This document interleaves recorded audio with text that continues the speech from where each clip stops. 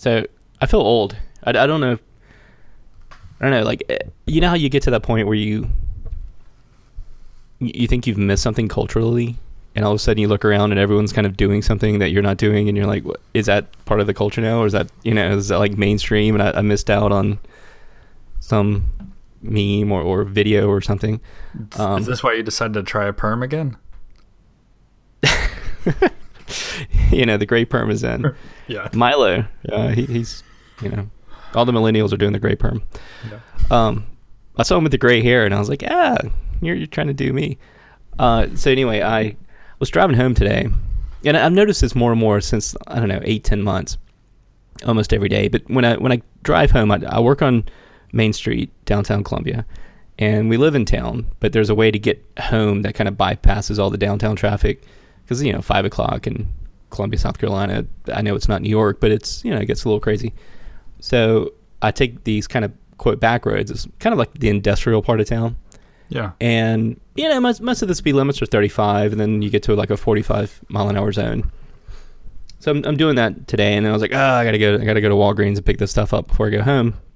So I'm going by Walgreens, and on the way there's like this one road that has 2 train tracks, and no lie, like 5 cars, like all in a line, kind of slow down from going 50 down to, like 5 miles an hour to go over these train tracks, which if you were to take them at full speed, I mean, if you're going 45 over them, you wouldn't know it. It's not like, they're pothole ridden.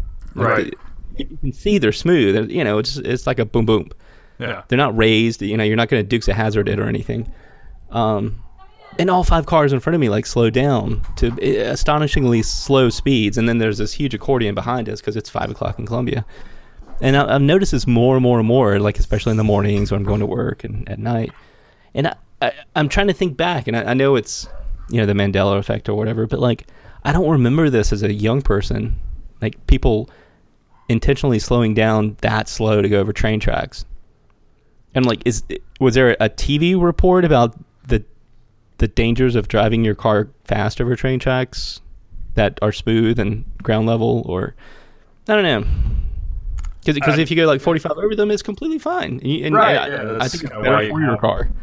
Right. That's why it shocks and all that stuff. I don't know. I mean, if this is a thing you missed, it's a thing that I missed as well. Because I definitely don't do that. But maybe it's a Columbia thing. Like maybe it was on the local news there in Columbia. Hey, you're kind of sidelining here. Really? Yeah. You're like, I can hear double of you. Well, that's not good. Well, let's do the unplug it and plug it back in thing and see what happens. Okay. I'll entertain people in the meantime. All right, so Thomas is gone, so we can finally talk about him. Remember in episode 64 when he said that he was a Republican and he was looking forward to the election of Ted Cruz? Well, I know he's been really hurt these last couple of months, and I do appreciate you sticking with us over that time, because it's been hard as his friend to deal with that off the show. So God knows what you all are going through here on the show, having to deal with Thomas's loss and all of our loss, because Ted Cruz was not the Republican nominee. But I can only say that I hope in the coming months that Thomas is able to reconcile himself and dig out of that hole, because you have to realize that you don't always get your way in politics, and that's just how things go. I'm going to actually do something I've never done before if Thomas doesn't come back soon, and pull a Strom Thurmond, and not pull it because he's dead, but I'm going to start reading the dictionary or something. Let me find a book. Oh, I've got the Bible. Well, Thomas is gone now, and Thomas is back. So here we go. This is a reading from Matthew. Okay. Yes, I can. You sound much better. I'm back. Really? Okay. How's that fancy new MacBook doing for you now, Whitley? Yeah, I don't think it's I think it's Zencaster. No. It won't let me open the settings, so I don't know what the deal is. Really? Are you using Safari? But I did hear everything. Like, it was just my mic that wasn't working. It wasn't my headphones that weren't working. I don't know what you're talking about. It was just dead air. We're going to cut all that out. Yeah.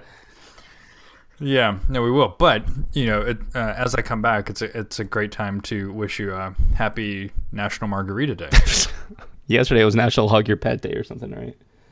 And the reason I'm wishing you that is because it was during the microphone issue that my wife brought in a margarita for me to celebrate National Margarita Day. My wife goes out drinking with her friends. No, I'm just kidding. She went to dinner with a friend. I was like, fine, I'll just go record a podcast. That was nice. It was nice. That's gonna probably make the show just as good as it always is, because I usually always have a drink. Right? I mean, this would be even better if we could do the show in person, right? And that's what we've talked about. Yeah, those always work out well. A live show where you drink. We tried that once, Thomas. That didn't go so well. Yeah. I do have a Coors Light, so I'm keeping it classy. With my, who are they owned by? Like a Canadian company now, right? Well, I know that you're excited about Zima making a comeback. I tried Zima once, and like in college, I think, and it was terrible then, and I didn't know what I was. In college, I didn't know what I was doing. I just remember all the people in high school. I didn't drink in high school, but all the people in high school who would drink with the Jolly Ranchers in the Zima. You were one of those people, weren't you? I was not. I've actually never had Zima.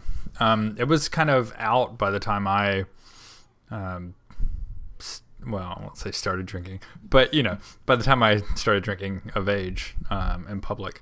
But you had like a Smirnoff Ice or whatever that is, Danny course, to drink yeah. Smirnoff Ice.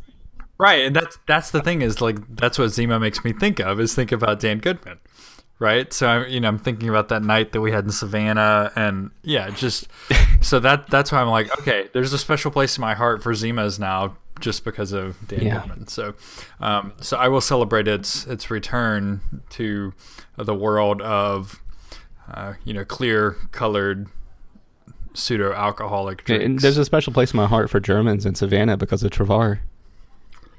Oh man, yeah, that's so. What? Okay, one day we'll tell that not story. on the show. So, probably not. What do you think it is about nostalgia that makes us like Clear Pepsi or Crystal Pepsi or whatever it was came back? Evidently, I was in a gas station a couple of months ago and I saw the Crystal Pepsi display. I was like, "What is that?" So of course I bought one. But like mesh hats and fedoras and top hats and the Miller Lite cans going back to the old school cans, Make America Great Again, like that feeling of nostalgia that's really gripped our kind of consumers country. What do you think that's from? Well,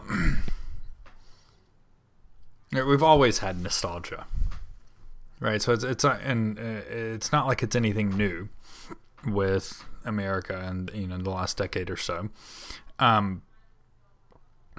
I mean, I don't know, if you look back to, the Greco-Roman days, they were reaching back to, people before them and having, this kind of false nostalgia for, this bygone era. And so I think that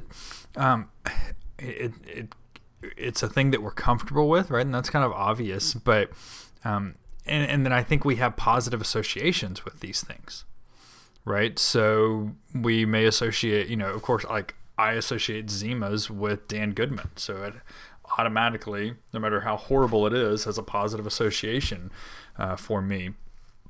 Now, I'm not going to go out and buy any Zima, but I think we also have a tendency to, right, we have very selective memories, right? We understand this, and we all engage in revisionist history.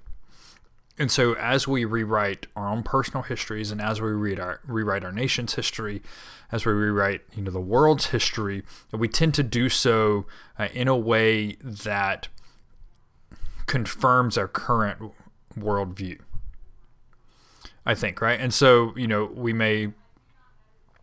do this often when people die, right? This has always been a little bit shocking to me, always odd to me.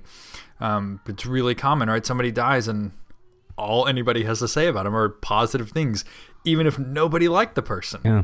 And there's a lot that, of course, there's a lot of kind of societal pressures that maybe go into that, particularly in the South where you and I grew up, right? There are just things you didn't do. And talk bad about a person right after they died was one of those No, especially things. after the Bowling Green massacre. That was right. all those Right. people. And then last night in Sweden.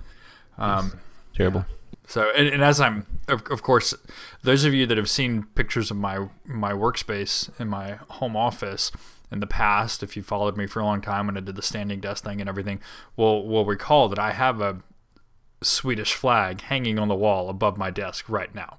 So, I am especially heartbroken by what happened last night in Sweden. But no, I mean, I think that's a good question because that's obviously what's driving kind of a lot of what's going on in our politics today. But it also drives a lot of what has been going on for a while in our religion as well. Right. So that, you get this idea of, obviously there's a lot of kind of, a lot of evangelicals. We're going to get back to kind of the roots of it. But you also have this other group like the Shane Claibornes, right? This kind of more progressive Christians. They're like, well, we're going to be radical, but kind of in this sense of, that it's like the roots. So we're getting back to the root of it, or we're going to be the Acts 2 church, or we're going to, live by Matthew 25. And it's all, they're kind of all attempts to, further legitimate what we're doing now by reaching back to Do you think Martin Luther is guilty of that too? This is what you saw Martin Luther. Yeah. I mean, we got all these trappings of the Catholic Church, and it's time to go back to the New Testament absolutely. church. No, I think so, absolutely. And well, I was going to say, I mean, that's what you see the kind of early followers of Jesus doing as well. Right? One of the reasons they wanted to be, I mean, yes, they understood themselves still as Jews. I think completely, right? But that's a whole nother conversation. Almost all of them did, but it was also beneficial for them in their socio-political world to say, hey, look, we're basically just like all these other Jews, because the Romans respected that, right? Okay, well, yeah, they've been around for a while, so we kind of have this like positive association with them. We'll give them some respect. But these new groups that are popping up here, like, no, like they don't deserve any of our respect or deference or anything like that. I just had to crack open a new Coors Light now that we're talking about this topic, because I love this topic. Well, nostalgia and just like, the I don't know, finding Jesus on CNN, or New Testament church, or finding God in Sunday school. These things that we wrap ourselves around, or let's get away from Common Core in the schools and get back to reading, writing, arithmetic, because that's the way I learned. And clearly, my generation was the greatest generation, and that's what kids need to know. Right, and that's the thing is. I guess I'm in the millennial. I guess I'm a millennial, by however we make those arbitrary distinctions. And there's, of course, I see this stuff all the time, right? People bashing millennials, and the millennials bashing the people bashing millennials. But it does seem like, right? I kind of pretty much every generation has a significant portion of its population that looks at generations that come after it and say, you just don't understand. Right? You're not doing it right. I know better than you. And there's certainly wisdom that comes with, having experienced a lot more life and things like that. But a lot of it is, again, it's what we're comfortable with. So if it was good enough for us, why shouldn't it be good enough for them? Why do we need to change things? So I don't know. I mean, it's a really powerful force. I don't understand all of the psychology behind it. But I do know from like a sociological perspective that it's a really powerful tool for building kind of these national narratives. Yeah. Right. Yeah. And so we do the same thing when we're building our national narratives, when we reach back to certain things, whether they happened or not. Right. But the idea is that there's something special that happened then. And it also it's a bit, in my opinion, of kind of a denigration of the present. Right. Like, as if special things aren't happening now. All the special things happened in the past, so we have to reach back to those to then legitimate what we're doing now. But I mean, that's all. It's our fault because we take things like the biblical canon and say God stopped speaking to Christian humans in 115, 125, 80, maybe 135 if you want to be a latest. But the notion that you could do something like add letter from a Birmingham jail to a canon is complete, no, never. That's heresy. The Bible is the way it is because that's how Jesus and Moses wrote it. And when we... But that's nostalgia. But that's too, what I'm saying. But we can find ourselves exactly in the right. present. There are all these other things that come with the formation of the canon, and different criteria that are used. But a lot of these can, I think mostly it can be understood as justifications for why they made the decision to cut things off when they did, essentially. And it's looking back to this time. Well, the time when Jesus was here was the best time. So we can only get stuff from that time or from people that knew him, right? Which, of course, is not true about most of what's in the New Testament. Or even saying the Constitution is a literal document, and you're a strict constructionalist, and it is what it is, and you have to read it verbatim, word for word. It's not a living, breathing document, just like the Bible is not a living, breathing document. It's like this prison of interpretation that we moderns put ourselves into, and I guess that's what Plato was trying to. I guess Socrates was trying to tell Plato, when they had the argument over writing books, and Socrates said, stop writing books, you need to have a life of the mind. You're trapping yourself by writing these books and confining yourself to that.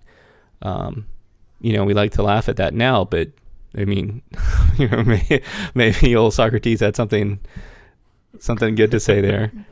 Because if a book or a document or a thing that we write down and subscribe to is a living, breathing thing that we can interact with and interpret and add to or take away from based on our current context, then that's one thing. But to say that this was written the way it was, 300 years ago or 2,000 years ago, and there's no editing because that's the way we received it, whether you're Muslim or Christian.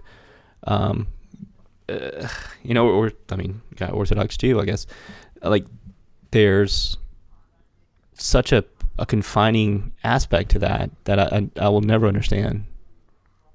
And people that try to wrap themselves around Noah's Ark and the 7 days of creation and ex nihilo and these artificial things that you layer on top. I don't know. Like that's a difficult area for me. Yeah, I mean it's I used to be there, right? So, I mean, I can understand how you can get there. But it's it's a comfort thing, right? Because sociologically we know that groups that draw tighter boundaries, tend to be more conservative, grow faster than other groups. And, I talk to people all the time that are like, it was easier when I, just had all the answers, because you didn't, and it is easier if somebody just tells you, here's the answer, and okay, great. Now I have the answer. I don't need to worry about this anymore.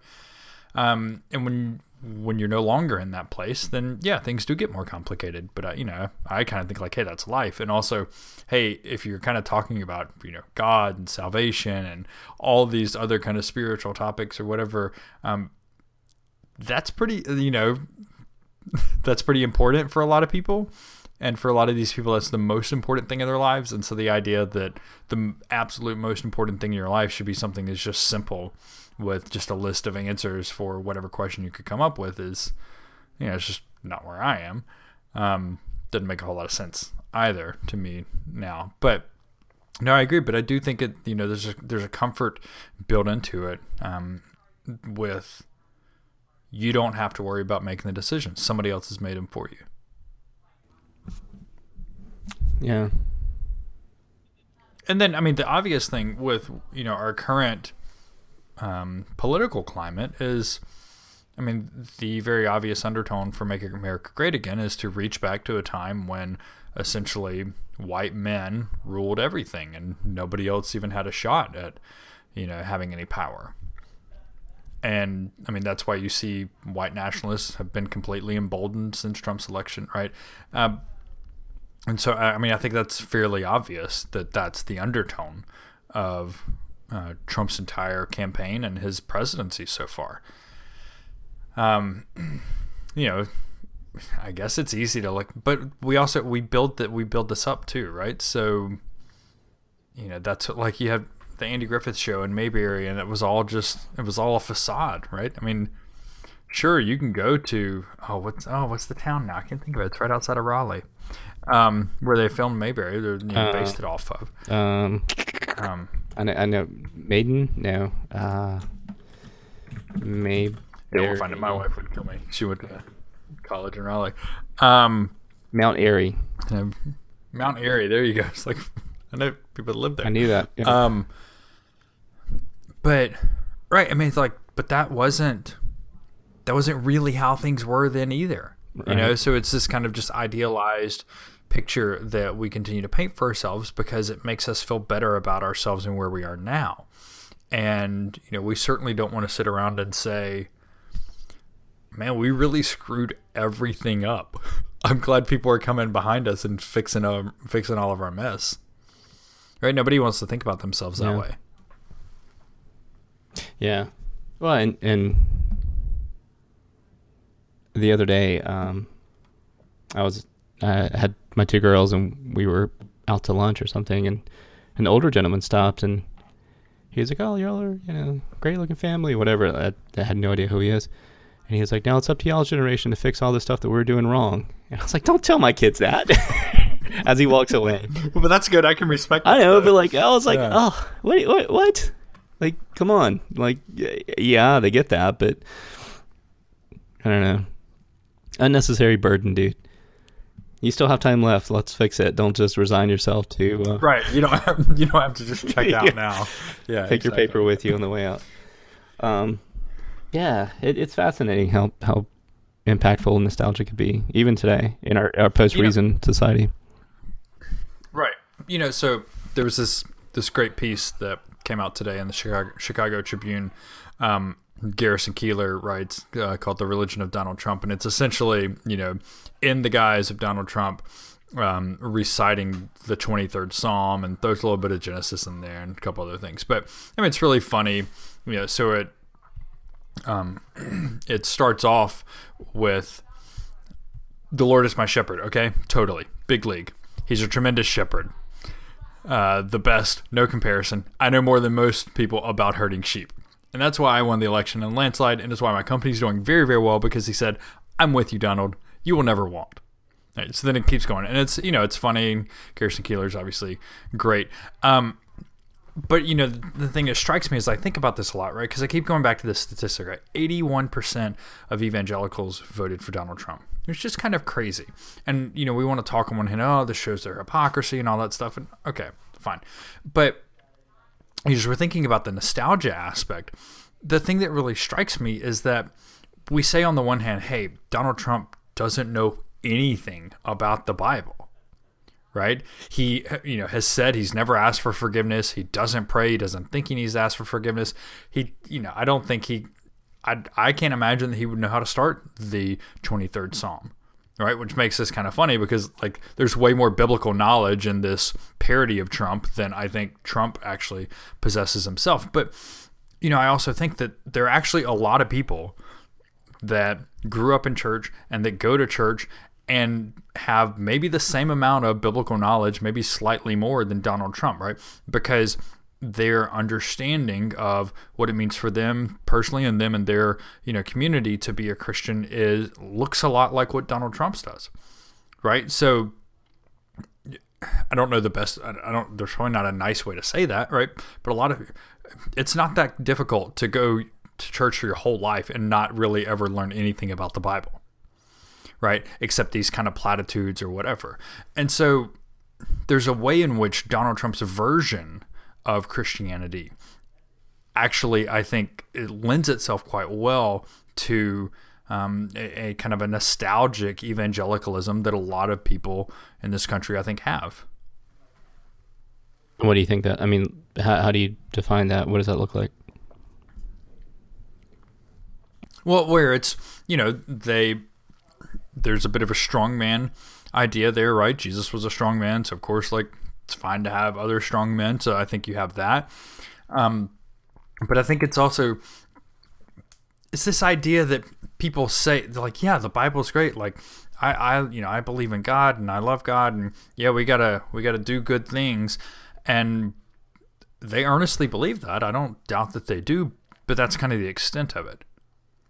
And so, I don't know. I mean, I guess like some people might want to say that that's shallow or something like that, but I just think that there are a lot of people for whom Donald Trump's religion was not a problem, who would self-identify as evangelical because theirs looks pretty much like his does.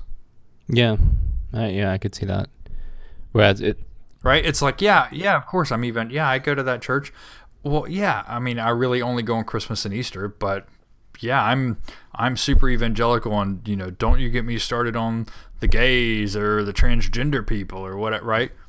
And so it's this different kind of version of evangelical Christianity than we tend to think about, right? We tend to, I think, when we think about evangelical Christianity, think about people that read their Bible all the time and they know it really well, and they maybe have a more literal interpretation of the Bible, and that it's all stemming from that. And there are plenty of those out there, but I also think there's a lot of other people that don't have any of that to fall back on, so to speak, right? And so what Trump is saying to them is not really that foreign. Oh, you go from the Billy Graham model of being an evangelical, even though he would have resisted that early on, but you go from that kind of missionary-minded, I'm going to quote Bible verses at you and know the Bible, mm-hmm. to, like what you said, it's kind of a cultural Christianity, where you say, like, well, I don't know, I like eye for an eye, tooth for a tooth. That sounds good, like Trump did. And I can't quote you scripture, but I tell you what, I've read my Bible and I love my Bible and I love Jesus. And if you ask me something, I'm going to answer, how I think it, should answer, based on kind of that cultural understanding rather than a scriptural understanding, I guess. So it's fascinating how evangelicalism on that side has kind of escaped from the fundamentalist, I guess, like umbrella of, knowing your scripture and like reading your Bible every night, not for inspiration, but because you want to read the whole Bible. So you're on a Bible reading plan, not because you want to make it through the Psalms, but because you're going to get down and dirty with Chronicles, which unless you're an avid reader of the Bible, you're going to skip over, Yeah, right. You're gonna get your Schofield, reference edition, or you're gonna get the wide margin editions. You can make sure you take all your notes, or you might even, if you're really serious, you might even get the Rainbow Study Bible, which is really hilarious to me. But you might get the Rainbow Study Bible that's color coded based on different themes, and that takes somebody a lot of work. So I agree that there's this. I don't know. Yeah, I think that it's often, it's easy for us to paint evangelicals with a broad brush, of course. And I do still think we can't overlook the fact that 81% of people who self-identify as evangelicals voted for Donald Trump. But I also think that, we need to have maybe a little bit of a more nuanced view, right? This is what I wrote, I don't know, a year and a half ago, right? The myth of the evangelical voting bloc is that evangelicals may tend to vote the same way, one way. And other groups may tend to vote, in certain ways, but painting them with a broad brush is still wrong for a lot of reasons. And we saw that, I think, in this election, maybe not with evangelicals, but with a lot of other demographics, right? And so the idea that all evangelicals look the same, or they're all, it's kind of, a lot of people have a picture of evangelicals because they don't probably really know any. But it just strikes me as we're kind of talking about nostalgia and how that is playing into not only the Make America Great Again aspect of what's going on in our country right now, but I'm thinking about how does that play into the religion or lack thereof of Donald Trump, and it actually seems to fit quite well as I think about it. And you look at things like West Virginia, looking to make the Bible its state book. Right. On the surface, whatever. But That's kind of a big statement to make. Yeah, it's kind of a big statement to make. Yeah. Of course, other places have tried this, right? I think didn't Tennessee try it a couple years ago? I think it got voted through, but got vetoed by the governor. Yeah, I mean, it is interesting, right? If you look at some of the justifications used for the West Virginia deal, it's, well, a lot of our laws are based on Judeo-Christian tradition, the Bible, right? Judeo-Christian tradition and things like that. And so again, it's this kind of nostalgic aspect of it. Of course, right? We know it's just a justification because they want to make the Bible the state book, and they want to, right? It's kind of like you've talked about before. It's just like Christian Sharia, right? Yeah. How do you say it? Sharia? Yeah, well, there's different pronunciations. Some people say Sharia, some people say Sharia. Yeah. So is Sharia like saying, what was it a couple years ago? Like Al Qaeda instead of Al Qaeda, right? Al Qaeda, yeah, but Al Qaeda is like, yeah, English speakers can't say that. so is Sharia like the right way to say it? I don't know. My Arabic's not that good, so I'm not going to tell you what the right way to say Sharia. Now you're on a list. Yeah, I haven't communicated lately with Arab words. Not that good. Yeah. My Arab is not that good. Yeah. I guess I just always say Sharia, and I know a lot of other people who do, but then I know a lot of people say Sharia as well. So the trick is, right, and you learn this pretty quickly as an academic, is you just pick a pronunciation and just go with it full force, and just act like it's 100%. Yeah, then everyone else feels stupid. And most of the time, right. Most of the time, it's fine because they'll be like, "Oh, I didn't know. I thought it was pronounced this way," right? Or they'll just whatever. The only time that's a problem is when it's somebody's name, and that's even worse if they're in the audience, right? They're in the audience. There. Your name is a shibboleth. Yeah, and you don't know that's. Oh man, I've seen so many of these examples, so many of these situations, right, where somebody's talking about this scholar and mispronouncing their name.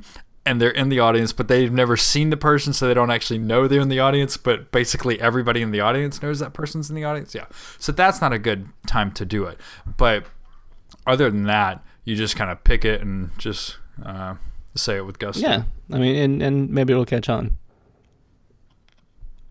Yeah. Anyway, I'm sorry. So yes, West Virginia passing Sharia law or Sharia, or. Sharia. Not Sharia. Sharia sounds like a 1990s like soul singer, like Sade. Remember Sade? Yes. I bet you like Sade. It's like that. That's what that song. Anyway, what was her song? She had a big song. Okay, I can't remember. I'll Google it while you're talking. Okay, I mean, maybe I'm looking it up online. Sade? Of course, that's not very helpful. No, Sharia. The pronunciation. Okay, Google. How do you pronounce Sharia? Sharia is pronounced the Sharia. There you go. But you kind of I would say objection leading. Okay, the witness. Google. How do you pronounce Shari? Oh, I got to put the A on. Okay, Google. How do you spell Sharia? Sharia is spelled Sharia. Thank you for spelling it out for me. Yeah, again, because you said, how do you spell? Okay, all right, Google. we'll go with Sharia and not Sharia. Okay, Google.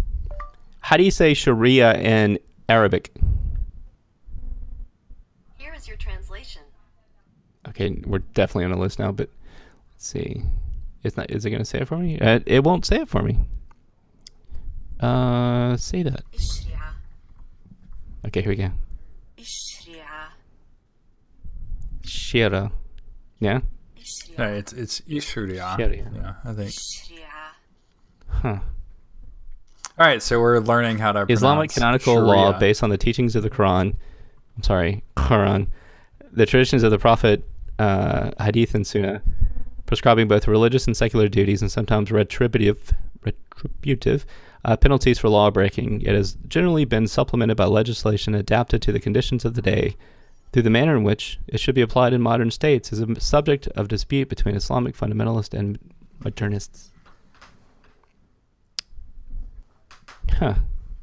All right. I'm sorry, I So thought that I was will interesting. henceforth amend my pronunciation and Sharia. call it Sharia. That's how Bill O'Reilly pronounces it. So I mean, that's It's got to be right? One of our president foremost watches. historians. Yeah, but I don't know. I mean, that's a whole nother thing, right? The West Virginia thing and the claims of like creeping Sharia law, and then we have all these attempts like this, which I don't know. I mean, I wouldn't think that some of these things would stand unless they also allowed, right? Because they did say with the West Virginia thing, oh, well, other books could be, considered state books too. So, of course, naturally, I'm thinking, okay, let's go ahead and get the Quran in there. Let's go ahead and get the, the Bhagavad Gita and the Vedas and the Sutras. I'm pretty sure it's Bhagavad Gita, not Booger for Bhagavad Gita? Gita. it's Boggy vibe. Bhagavad There you Gita. Okay, so we're gonna. This is quickly It's a morphed schwa. into a. Clearly, It's a schwa. the- Yeah, but it's not even schwa. It's shava. But did you learn it as schwa? A lot of people say schwa. the Indo-European language was big on the schwas. Do you say Z or Zed? Shava. You say Zed. What do you mean? When you say We're like not- the letter Z, do you say Z or Zed? just letter Z Yeah. in English, I say Z. Okay. I didn't know if you're. I've heard people like in English, American English No, say yeah. Zed lately. Yeah. It's like driving I do slowly say- over a railroad track. Right. I don't say W. I say dublevet. Oh, well, there you go. Do you tip your top hat when you do that? Wink your Yeah. monocle. No, dublevet is W in German In French. because it's a double Yeah, in V, French. right? So makes sense. Yeah, we kind of got off track a little I bit. think there, that's why talking people about- tune into the show. Yeah, I think you're right. Um. So All right, so there was another thing I wanted to do you have anything else to say on that? There's another place I wanted to go with the I'll go conversation. anywhere with you, Thomas. I know. That's why this relationship has lasted so long. Come away with me. To another place. Yeah. Sorry, my kid's been listening to Nora Jones lately. I've heard that a lot. So we saw, or I think you saw it too. And I would say we, as in like everybody, all of our listeners saw this, but maybe they didn't. But there was an article out in the Guardian talking about some research done by the CDC, and they have definitively linked a drop in teenage suicide attempts to the legalization of same-sex marriage. And so overall, suicide attempts among high school students have fallen by an average of 7% following the implementation of same-sex marriage laws. And among LGBT teenagers, the drop has been 14%, so double, which I think is just massive. And I think this is a fantastic thing to see.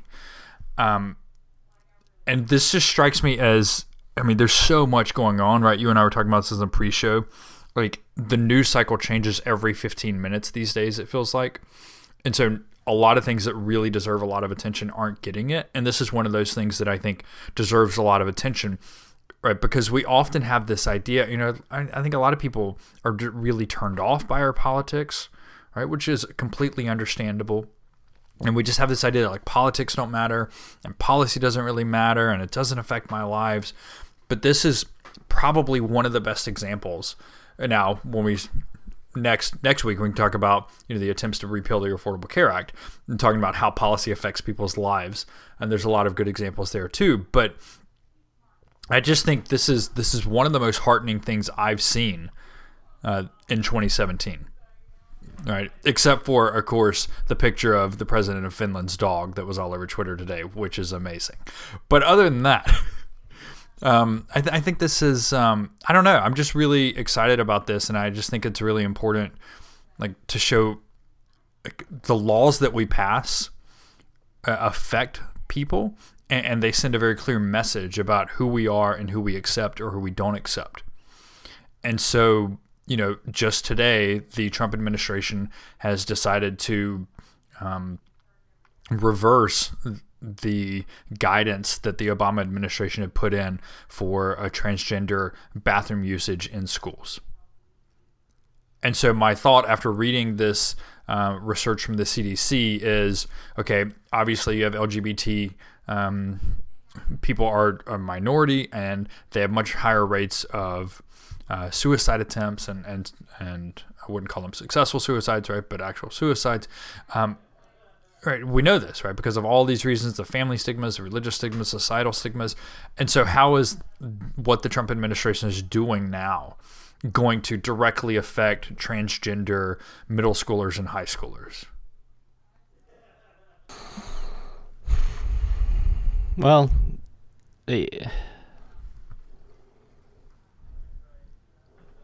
yes. But, I mean, luckily it's up to the states. So, from that perspective, it wasn't. Supposedly. Yeah. Yeah.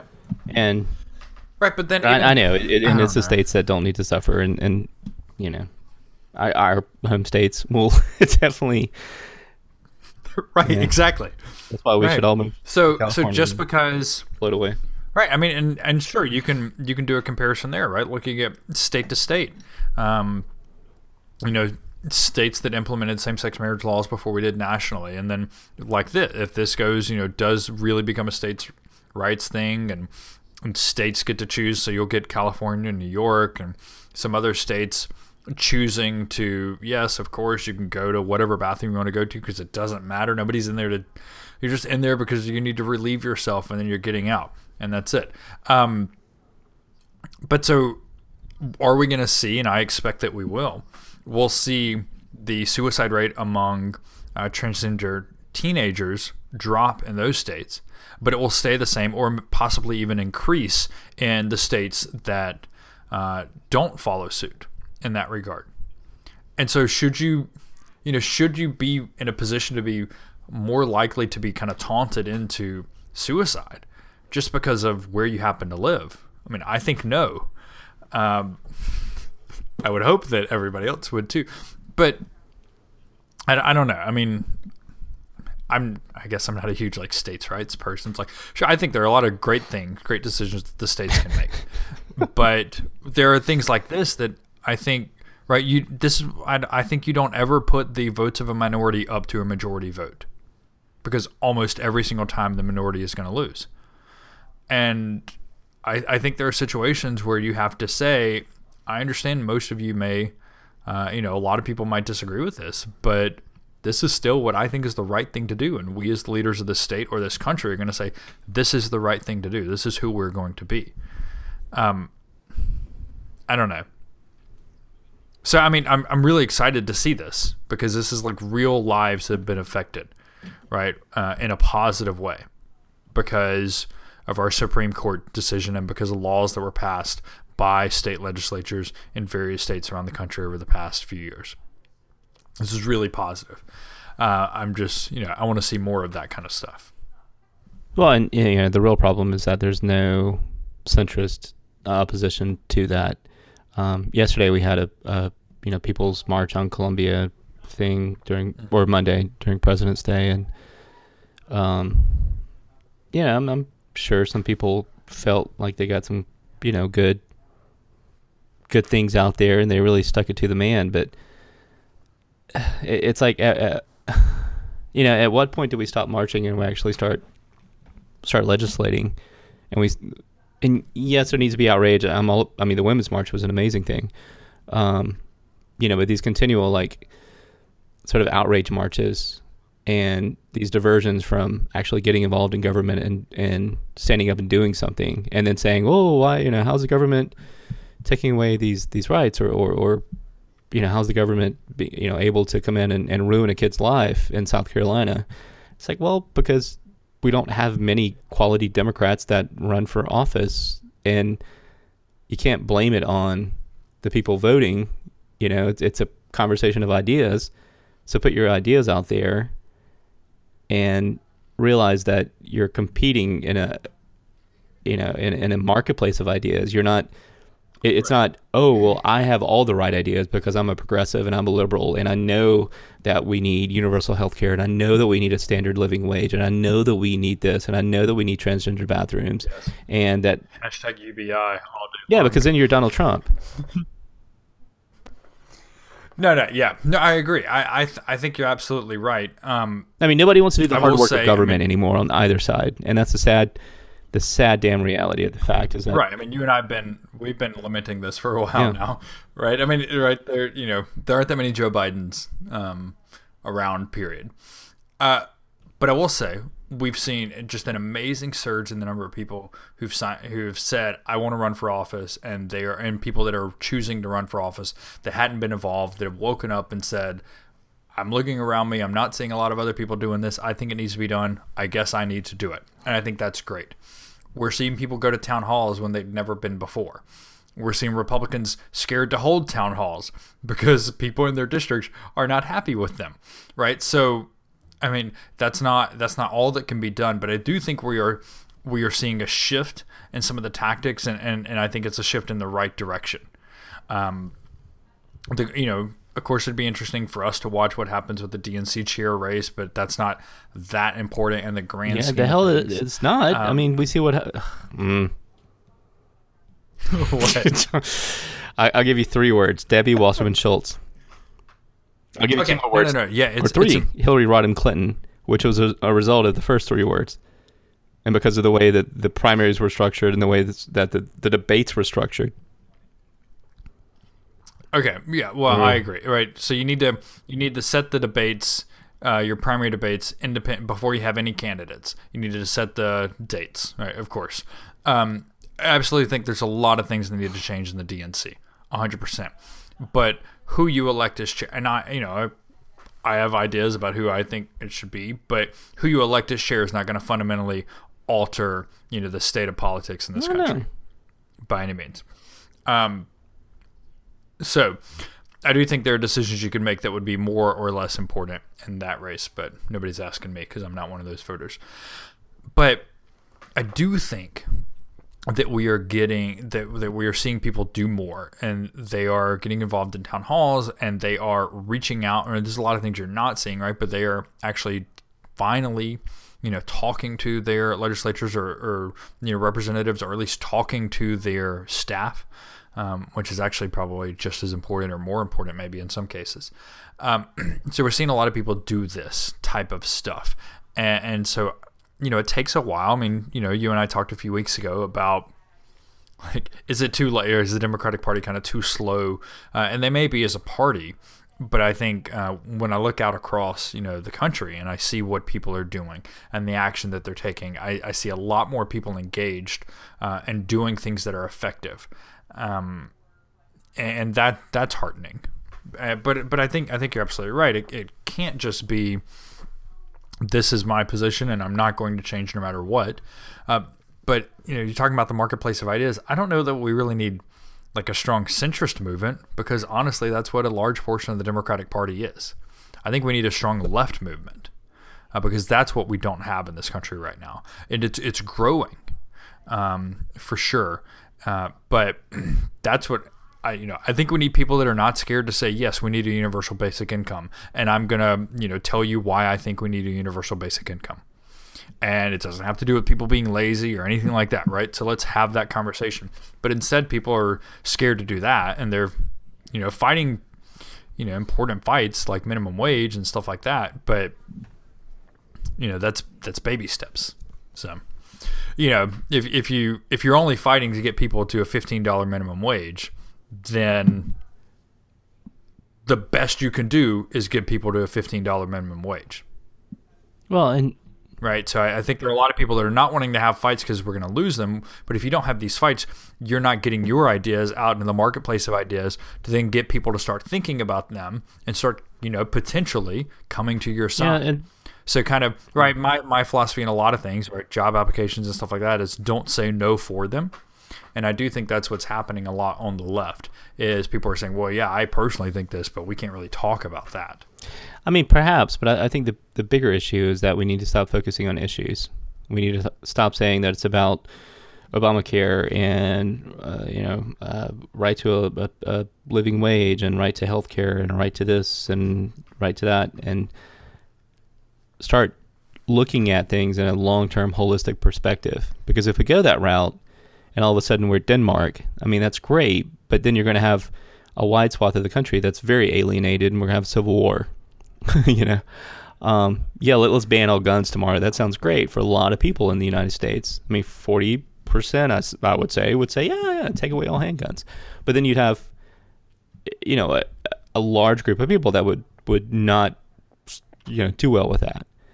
And the reason our government is intentionally slow and deliberative is not because the founders were living in the 1700s, which they were, blah, blah, blah. But I think it has to do with that long-term viewpoint that,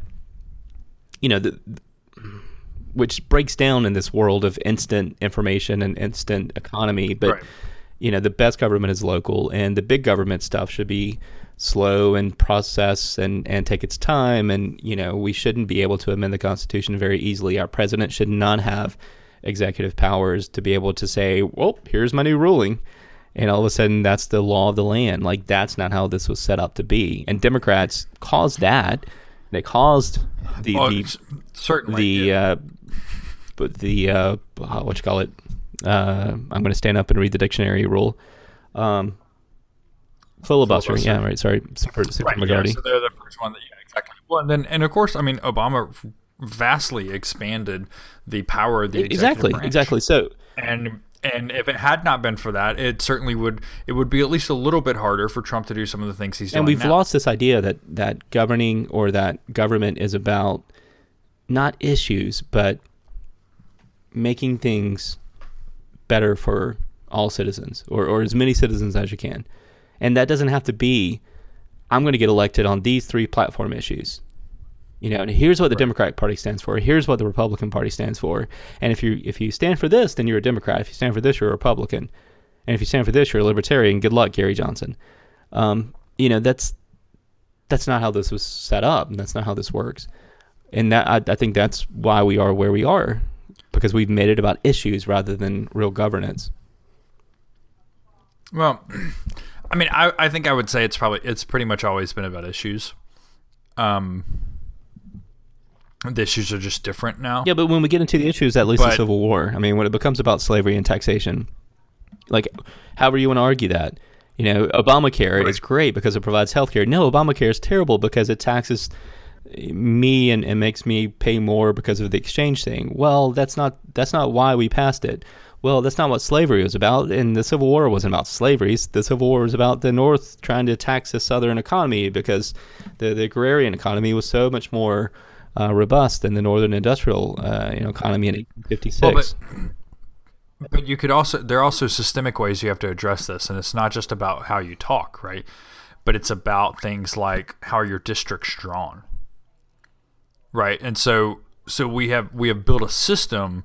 So it's not only that, like, the public narrative and the news media and the instantness that we get from Twitter and from Facebook has fed into this, because it has, but it's also that we built a system that rewards that. Yeah.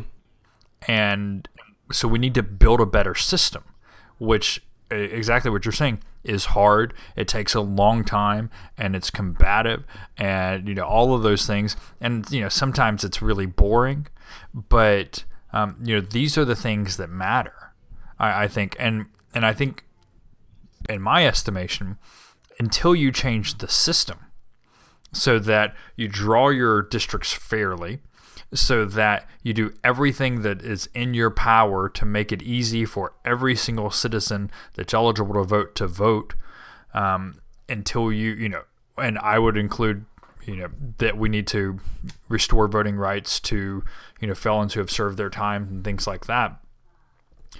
When you do everything in your power to help people to vote, and say that if a democracy at its best is going to have the involvement of as many of its citizens as is possible, until you change the system in those ways, what you talk about doesn't really matter, because you're not going to get a platform. You'll get a platform for a minute, and then you're going to lose your election because you have you're saying great things, but you're in a district that was designed to not elect people like you.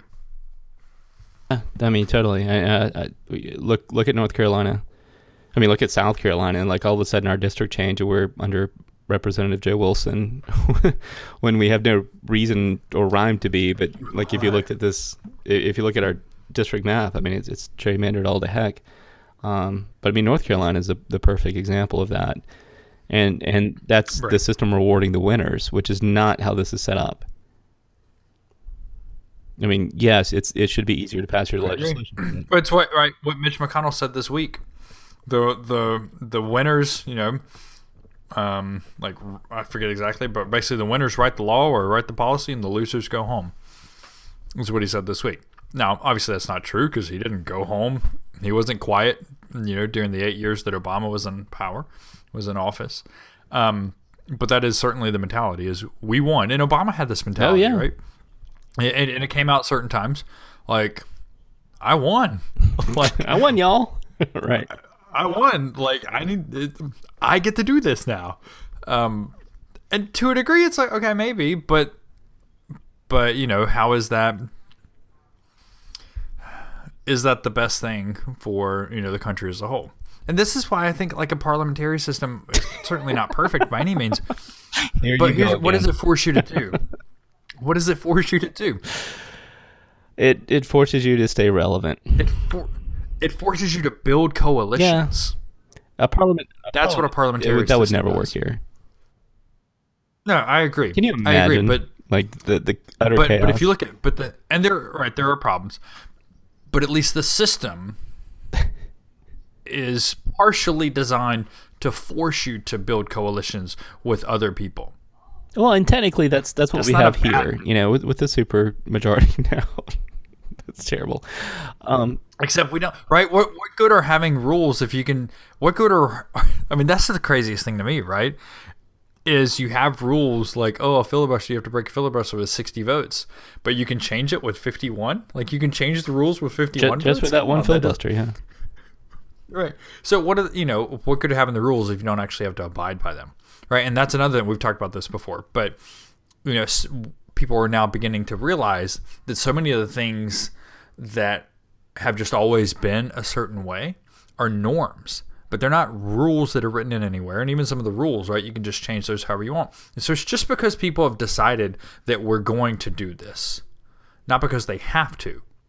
And now when they have felt a little bit more emboldened, and Donald Trump obviously doesn't want to play by anybody's rules but his own, a lot of other people are saying, well, I shouldn't have to either. Let's not do that thing. Sure. Yeah, people release their tax returns. I'm not going to release mine.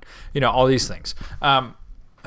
So, yeah, I think you have to build a system that does not incentivize the the partisanship, the single issue, aspect of our politics right now. But you have to have a common core. I mean, not to use that term, but you have to have a common foundation that you build that upon, right? And I think that's what we're really missing. Like, Make America Great Again is a total, like, obfuscation of that, and as well as on the left. I mean, like, let's, what does America look like? This is what America looks like. Well, no, not in every state. I mean, that's what that America looks like. Right. Right. I'll leave it up to the best song ever written as I close out here. I'm just going to quote a few lines. Let me see if you can name this before I get to the chorus. Let me know. Someone's always playing corporation games. Who cares? They're always changing corporation names. We just want to dance here. Someone sold the stage. They call us irresponsible. They write us off the page. It's just another Saturday night on a tired old street. Police have got the chokehold. And we just lost the beat. Who counts the money underneath the bar? Who rides the wrecking ball into our guitars?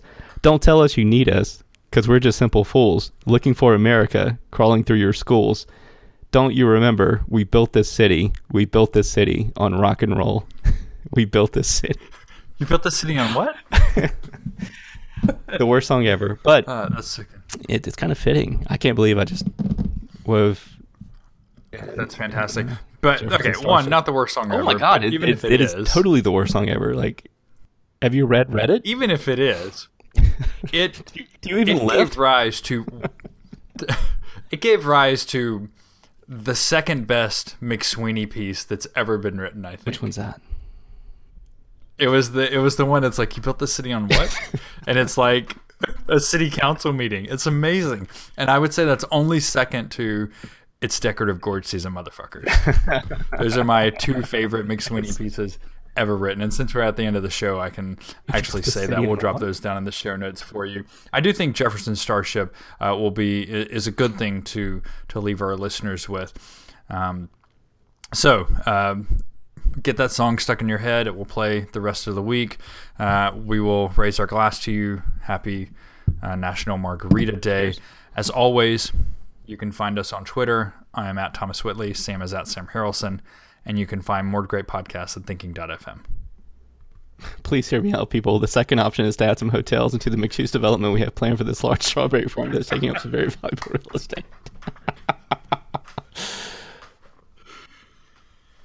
It's so good. You're not serious. I mean, that's not an adequate foundation for a city. Are you sure? Whoa. So then I'm guessing Strawberry Fields Mall is off the table.